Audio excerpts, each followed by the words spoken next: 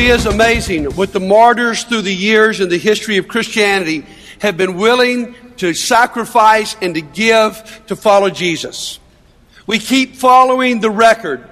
Polycarp was an early Christian. He was a bishop in Smyrna.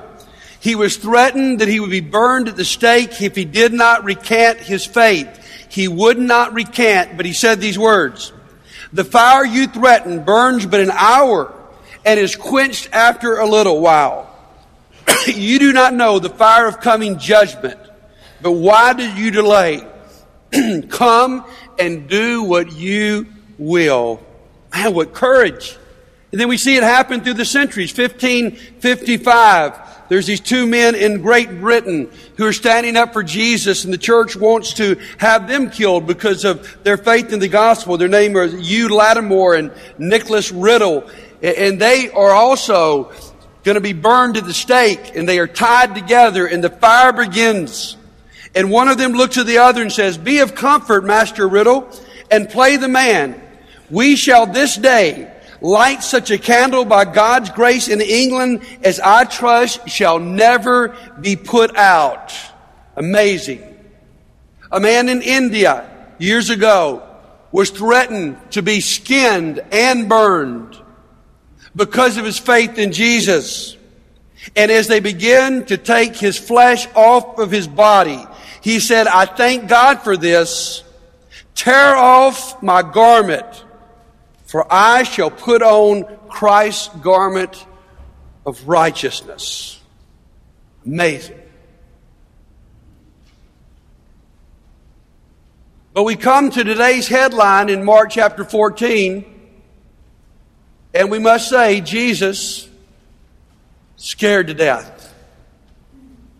Jesus faces death, and he's afraid. And I ask you today, did these martyrs handle death better than Jesus? Did they have more courage than Jesus? Did they have more faith? Because we come to this twisted olive grove at the base of the Mount of Olives. And we come to this garden called the Garden of Gethsemane. It must have been loaned to Jesus by a rich friend who had a garden outside of town. It's Passover week. It's teeming with people. And Jesus knows what's about to happen. And he's got to get away. And he goes to this dark place. He's been there many times before to pray. And he comes to this place. And he wants the company of God. And he wants the company of his best friends. But look at how he feels. Look at verse 33. He took Peter, James, and John along with him, and he began to be deeply distressed and troubled. The word there for deeply distressed, it's the word we get in the Bible for astonished. He's looking death straight in the eye, and he is distressed. He's astonished. Jesus, who has always been unflappable, seems to be stopped in his track. And the word here for troubled literally means he is overcome with horror. Look at the next verse, if you don't believe what I'm saying. Verse 34. "My soul is overwhelmed with sorrow to the point of death," he said to them. "Stay here and keep watch." But one translation says, "I am so crushed with grief. I'm crushed with grief to the point of death." The message says, "I feel like dying."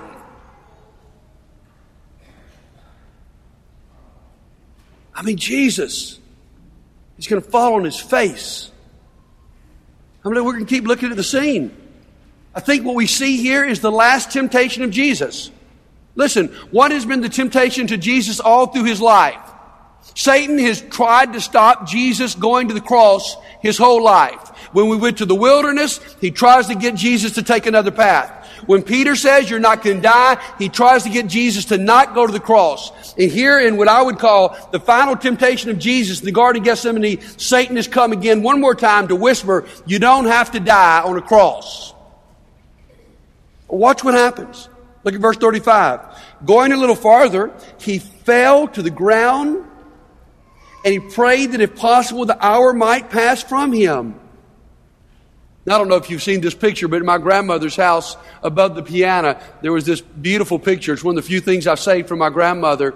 It's a picture of Jesus in the Garden of Gethsemane. He's got long, beautiful, flowing brown hair and a beautiful robe on, and his hands are together praying. He's up against a rock, and the moonlight is just enlightening him. And it's a beautiful picture of serenity and peace. And let me tell you, I love that picture because it meant so much to my grandmother, but it's not a true picture. That's not what we see. Jesus is flat on the face, pounding the dirt, begging God for another way. I'll keep reading. Abba, Father, he said, everything is possible for you. Take this cup from me. Yet not what I will, but what you will. Then he returned to his disciples and found them sleeping. Simon, interesting, he calls him Simon at this point. Simon, he said to Peter, are you asleep? Couldn't you keep watch for 1 hour? Watch and pray so that you will not fall into temptation. Keep reading the story. The spirit is willing, but the flesh is weak. Once more he went away and he prayed the same thing, guys, over and over. He's saying, Lord, take this cup away from me. Let there be another way. When he came back, he again found them sleeping because their eyes were heavy. One translation says they were sleepy because of sorrow. One of the Gospels says that. You ever been depressed? You know what depressed people want to do? They want to sleep. The disciples have faced this week that Jesus is not who they had hoped he'd be, the conqueror of the Romans. They understand what's going on. I think they are deeply in sorrow themselves, and the best way to escape it is just to go to sleep, and yet they don't stay up for Jesus. He again found them sleeping because their eyes were heavy. They did not know what to say to him. Returning the third time, he said to them, are you still sleeping and resting? Enough. The hour has come. Look, the Son of Man is delivered into the hands of sinners. Rise, let us go. Here comes my betrayer. Now here's the question that hangs in the air. Why is Jesus so afraid? I mean, you've heard this morning illustration after illustration of Christian people and martyrs who face death without flinching. And yet Jesus is scared. He's full of horror. What is it? Why does he feel this way? Is he weaker than those people? Now, let me say this. I don't think it's because of the nails.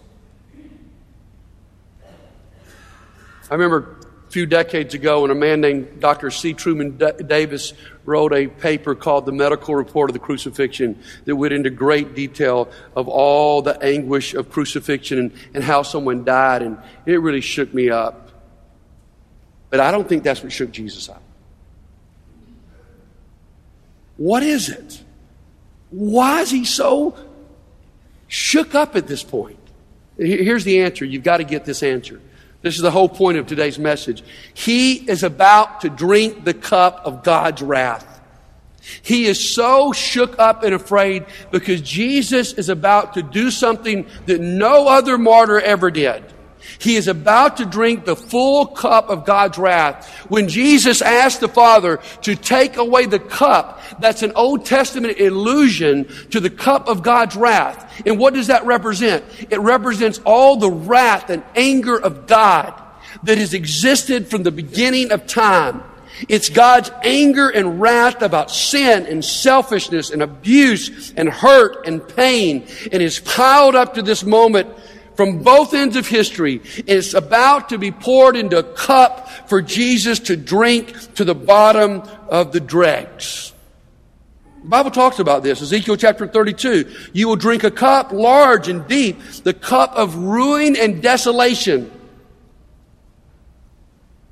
Isaiah 51 says, the cup made you stagger. And it did.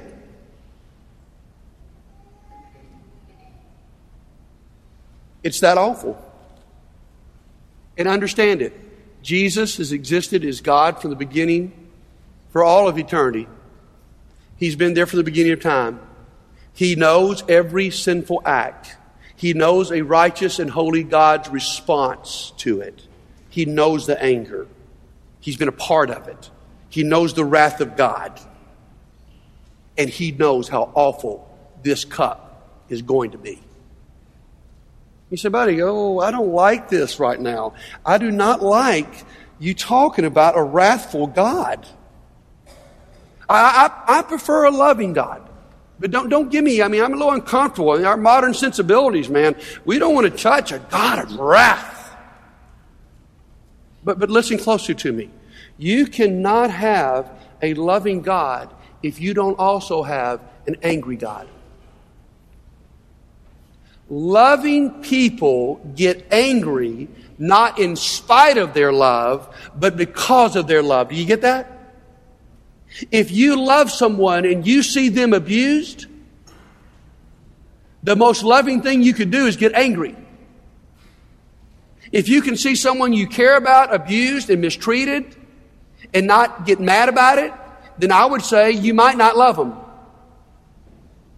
You see, if we want a loving God, we've got to also be okay with a wrathful God, because it's His love that feeds His wrath. Oh yes, it is His justice that God has a great sense of right and wrong, and for every evil deed done, there must be some kind of punishment. But it's not just His justice, it's also His love that says, it just makes me so mad when I see people do this to other people. When I see the sin and the selfishness, it fills me with wrath. Would you really want a God that had no wrath? Would you really want a God who could see people slaughtered in the Crusades in His name and not be mad about it? Would you really want a God who wasn't upset about 6 million Jews being killed in the Holocaust? Would you really want a God who's not ticked off today about the slaughter of thousands of people in Syria? Would you really want a God who could be okay with the children being abused, even some of you in your past, and God being neutral about it? I don't want that kind of God. And my friends, that's what Jesus is facing. He's got to drink the cup of God's wrath.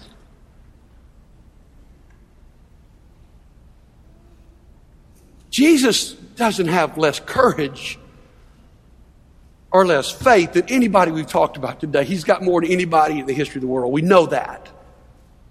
But in this point, He faced something no one has ever faced and will ever face. And that is why He staggered at the cup of God's wrath. You ever had to drink something terrible?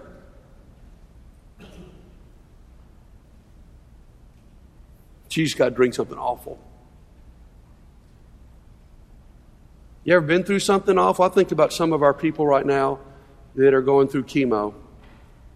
I think about what happened with Jordan Northington, and thank goodness she's getting better. I think about what's going on right now with our brother Shane Prater. I mean, he's going to Houston basically to take upon himself chemo that is the goal is to bring you to the point of death and then save you. That's what they're doing.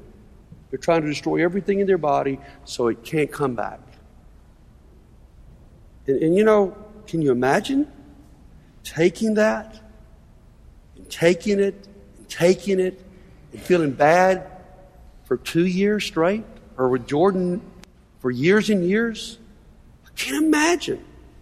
But can you imagine if you're Jesus and you're not just taking it for one person, you're taking it for everybody that has ever lived.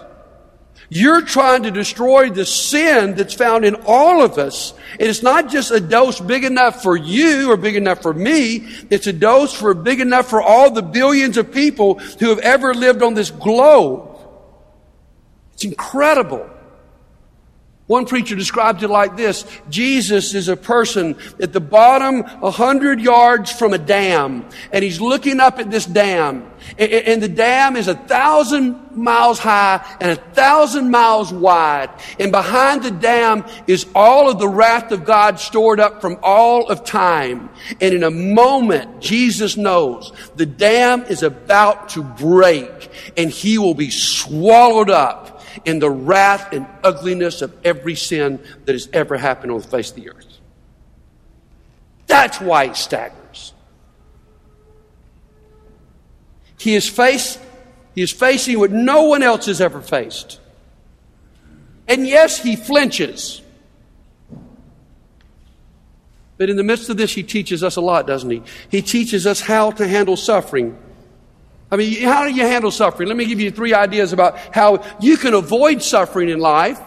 Now, there are times you need to run away from abusive relationships and things. No question about that. But for many of us, we don't ever want to suffer. And so every time things get tough at a job, in a relationship, in a church, or you name it, we run. And we leave behind us a trail of broken friendships and broken marriages because we run every time it gets tough. You can avoid it. On the other hand, you can come to a point where you just simply suppress it. You can avoid it, you can suppress it. That's what Stoics do. The idea behind Stoicism is you don't want to feel emotion, and so cut off all emotions in your life. That's why Socrates the Stoic, when he dies, he doesn't give 2 flips whether he lives or dies because he's worked so hard at cutting off all emotions. But the bad thing is if you cut off the bad emotions, you also cut off the good emotions. And that's what a Stoic does. So you've got some choices. You can just avoid it. You can run from it. You can just suppress it and act like you really don't suffer in your life. Or you can do what Jesus did. You can work your way to a point of trust in God. That's what Jesus does. He prays his way to a point where he's able, he wrestles with God to the point where he's able to say, you know what, Lord, I want the cup to go. I mean, how in the world could I be excited to stand beneath this flood and let it deluge me? No, I want it to go, but I want you more than that. And I want the world to be saved more than I want me to be spared this awful, horrendous spiritual death. And so Jesus is able to trust. I mean, look at the book of Hebrews talks about this. Hebrews chapter 5, verses 7 and 8. During the days of Jesus' life on this earth, here's the point. He offered up prayers and petitions. He's not calm, guys. There's fervent prayers and tears to the one who could save him from death. Then he was heard because of his reverent submission. And then it says, son though he was, he learned obedience through what he suffered. Oh, Jesus was perfect. But in this moment, he is learning to obey even when he's suffering. And how does he do it? He decides to trust God. What does he trust God on? He trusts God that he'll resurrect from the dead. He believes he will come out on the other end of suffering and death victorious. And guys, listen to me. When you have to deal with suffering in your life, and I have to deal with suffering in our life, that is the same way that we can come out on the other end. We wrestle with God to the point that we trust him, and we understand no matter how bad it gets, we're coming out on the other end in resurrection. So let me give you some practical points here as we start to close. When you're scared to death, what do? Maybe some of you today come to this assembly, and none of us are facing what Jesus faced, but thank God we have this example. What do you do when you're scared to death? What do you do when life brings a disease into your life, or a brokenness into your life, or a hurt in your life that you don't think you can get over? What do? Let me give you some points from this story. Number 1, you watch and pray. That's why the disciples failed, guys. They didn't watch and pray. That's why they flee. They don't have the power of God because they've not asked for it. They slept when they should have been praying. Number 2, remember that Jesus understands and he cares. This is the most important point when you face awful times in your life. He understands. Luke 53 verse 3 says he will be a man of sorrows. You depressed today? You sad? You struggling to want to live? We just saw a scene where Jesus felt all those things. And he bore it 100,000 times more than you. And he understands. And so when you go to God to say, I'm hurting, I'm struggling, Lord, I'd rather life be over than keep living it. He doesn't shake his head and go, you know, that's just crazy you could feel that way. Jesus felt that way. And the Bible says because of that, he can come to our aid. He cares. You know what I love about this story? Even in the middle of Jesus' excruciating moments here in the Garden of Gethsemane, he still cares about these disciples. They're sleeping on him, but he goes back and he goes back and he goes back, trying to teach them in the middle of the worst thing in his life. He's trying to teach them. He knows they're about to run, and he still cares about them. Hebrews 2 says it this way: because he himself suffered when he was tempted. I think that's what we're seeing. He's tempted, he's suffering. He is able to help those who are being tempted. He can come to your rescue. The closest you may ever feel to Jesus when you're going through the worst things in your life. And then number 3, in the times when you're scared to death, trust God enough to surrender. I think the most powerful prayer in all the Bible is that one line, Father, not my will. Daddy, Abba, that's what he says. Daddy, not my will, but your will be done. Most powerful word in my spiritual life, I don't know if this says something good or bad, but which helped me more than any other word is the word surrender. You just come to those points in life where you got to say, God, I can't figure it out. I don't like it. I don't understand it. I don't feel like I can make it through this. But here's what I'm going to choose to do, because I know who you are. I know how much you care. I am going to surrender to your will. Not my will, but your will be done. And then that gives you the courage, number 4, to face your fears. You face them. You don't try to avoid them. You don't try to suppress them. Some of us just try to run every time things get difficult. Some of us try to act like things are right, and it explodes. When you've got God and you can pray that prayer, not my will, but your will be done, you can face your fears. That's why Jesus, at the end of that prayer, remember what he said to those disciples? Let us rise up and let us go. My betrayer is here. Now, if you read that out of context, here's what I would think. When Jesus says, guys, let's get up and let's go. My betrayer's coming here. I think he's going out the back door. I think he's saying, let's run, guys. Let's get out of this garden before Judas can get here. No. When Jesus says, rise, let us go, he's saying, we're going out and I'm going to be the greeter at the door. I mean, listen, guys, after this time with Jesus, this is why many people call this the last temptation of Jesus. Jesus never flinches again. He never staggers another moment. In fact, I want to read to you a compilation of all of the Gospels and what happens in this next scene, because you couldn't ride over to Books A Million after church today and get something more fascinating, more dramatic, more intriguing than what's about to happen. So I'm reading all the Gospels put together for one story of what happens when Jesus walks away from this place of prayer and he faces his fears. Listen. And immediately while he was still speaking, behold, a great multitude with swords and clubs came. And he who was called Judas, one of the 12, went before them and drew near to Jesus. For Judas, who betrayed him, also knew the place. He knew Gethsemane is where he went.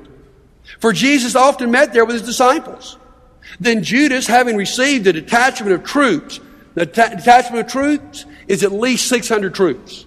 When you add in the Roman troops and the temple guard, you probably have 1,000 people with their lanterns coming up this hill to arrest Jesus. And officers from the chief priests, the scribes and Pharisees and elders of the people. They came there with lanterns, torches, and weapons. See, here's guys what they're trying to do. Here's what Judas allowed them to do. They don't want this thing to be too public, and so they're going to arrest Jesus in the middle of the night, try him in the middle of the night, and get him to the cross as quick as possible. Now, as betrayer, he'd given them a signal. They want to make sure they get the right man. Whomever I kiss, he is the one. Seize him and lead him away safely. As soon as he had come, immediately he went up to Jesus and said, "Greetings, Rabbi," and kissed him, guys. And the word here for kiss is the word for an affectionate kiss. There were different words you could use. This is an affectionate kiss. It's where we get the English idea of the kiss of death. But Jesus said to him, "Friend, why have you come, Judas? Are you betraying the Son of Man with a kiss?" Jesus, therefore, knowing all things that would come upon him, went forward to them. "Whom are you seeking?" They answered him, "Jesus of Nazareth." He said to them, "I am he." In the Aramaic, Those 3 words are one word. It's me. Oh. And Judas, who betrayed him, also stood with them. Now when he said to them, I am he, they drew back and they fell to the ground. Jesus is so powerful. Just at his words, it appears 1,000 soldiers play ring around the posies. And ashes, they all fall down. Jesus steps out, man. They don't get this. And they go, where is him? It's me. Take me. And they're like, whoa. And they fall down. I don't know if it was supernatural or just from shock, but they all fall down. And they said, Jesus of Nazareth. Jesus answered, I've told you that I am he. Therefore, if you seek me, let those go their way, that the saying might be fulfilled which he spoke. Of those whom you gave me, I've lost none. Then they came and laid their hands on Jesus and seized him. When those around him saw what was happening, they said to him, Lord, shall we strike with the sword? Then impetuous Simon Peter, having a sword, he drew it and struck the high priest's servant and cut off his ear. And Peter's pretty good with a sword, isn't he? Absolutely not. He misses the throat and he gets the ear. Talking about a cool scene. The servant's name was Malchus. Jesus answered and said, permit even this. And he touched Malchus's ear and he healed him. Jesus said to Peter, put your sword in the sheath, for all those who take the sword will perish by the sword. Or do you not think I cannot now pray to my Father, and he'd provide me with more than 12 legions of angels? What's he saying? Peter, I don't need your sword. I'm in control here. I've chosen to take this path. I'm at peace with it now. I could call 12,000 legions. You know how many angels that is? 72,000 angels. You know what an angel can do? In one night, one angel killed 185,000 Assyrians. And Jesus has got 72,000. He's not scared. How then could the scriptures be fulfilled that it must happen thus? Shall I not drink the cup which my Father has given me? In that hour, Jesus said to the multitudes, the chief priests, the captains of the temple, and the elders who'd come to him, have you come out as against a robber with swords and clubs to take me? I sat daily with you teaching the temple. You did not try to seize me. But this is your hour, the power of darkness. All this was done that the scriptures of the prophets might be fulfilled. Then the detachment of troops and the captain of the officers of the Jews arrested Jesus and bound him. Then all the disciples forsook him and fled. Now here's the weird little part we find in Mark. Now a certain young man followed, having a linen cloth thrown around his naked body. And the young man laid hold of them, and the young men laid hold of him, and he left the linen cloth and fled from them naked. What a weird little deal there. A lot of scholars think that is Mark being Alfred Hitchcock. Remember all the old Alfred Hitchcock movies where he put himself in the movie? A lot of people think this is the young adolescent kid, Mark, who puts himself at the scene. He had heard what was going on. He tried to watch, and when everything went crazy, he ran like everybody else. Wow, what a scene. What a Savior. And here's what I want you to remember as we close this lesson. Courage is obeying even when you're scared to death. And sometimes we think the person who's bold and courageous is the person who's never scared. My friends, more times than not, courage is doing the right thing even when you're quaking in your boots. It's saying, God, I don't want to drink this cup, but I want what you want. And God, I'm facing it. Because we see this every Sunday. People that are scared to death. I get to hear about it all the time. People that are afraid, and yet they do bold things for God. It's the young man that has to go to his girlfriend and say, I can't keep sleeping with you because we're married. It's the person who tells their friends, I can't keep going partying with you because it's wrong for me to get drunk. It's the wife going to her husband and saying, we got problems, we got to go and get some help. It's the person dealing with pornography who's got the courage to come before the church or their small group and say, will you hold me accountable? Would you put these things on my computer?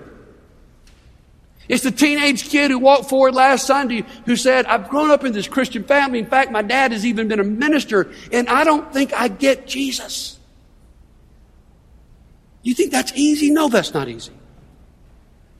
But we have an example in Jesus of someone who faced the worst thing that ever happened, and yes, he faced it with faith and courage. But it's not Pollyanna faith. It's not just acting like everything's okay. It's throwing your body on the ground and begging God for another way, but still facing your fears. And my friends, whatever you face today, courage doesn't mean you don't have to be afraid. Courage means you obey God even in the midst of it. And guys, there's hope here. Because here's what this story says. Jesus drank the whole cup of God's wrath. He drank the whole thing to the dregs of the worst sin in the history of the world, at the bottom of the cup. And he turned the cup over and he said to you and I, it is finished. And so now, despite every sorry thing you've done and I've done, and every sin in our life, there is hope because Jesus drank the cup.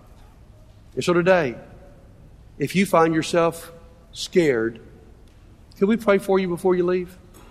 If you find yourself facing a choice where obeying God is not the easy way and you need some courage, could we do what Jesus did, pray? If you're at the place where you're trying to choose whether you're going to follow God or you're going to follow the world, could we pray together today, not your will, not my will, but God's will be done? And let me tell you, you say, well, buddy, I'm scared. I'm really scared. What will people think? Or I can't hardly move from where I'm sitting. Guys, listen to me. Courage is even being scared like Jesus was and surrendering to God. That's courage. Do you need to display that kind of courage today? Do you need today to trust and obey? If you do, why don't you come right now while we stand and sing?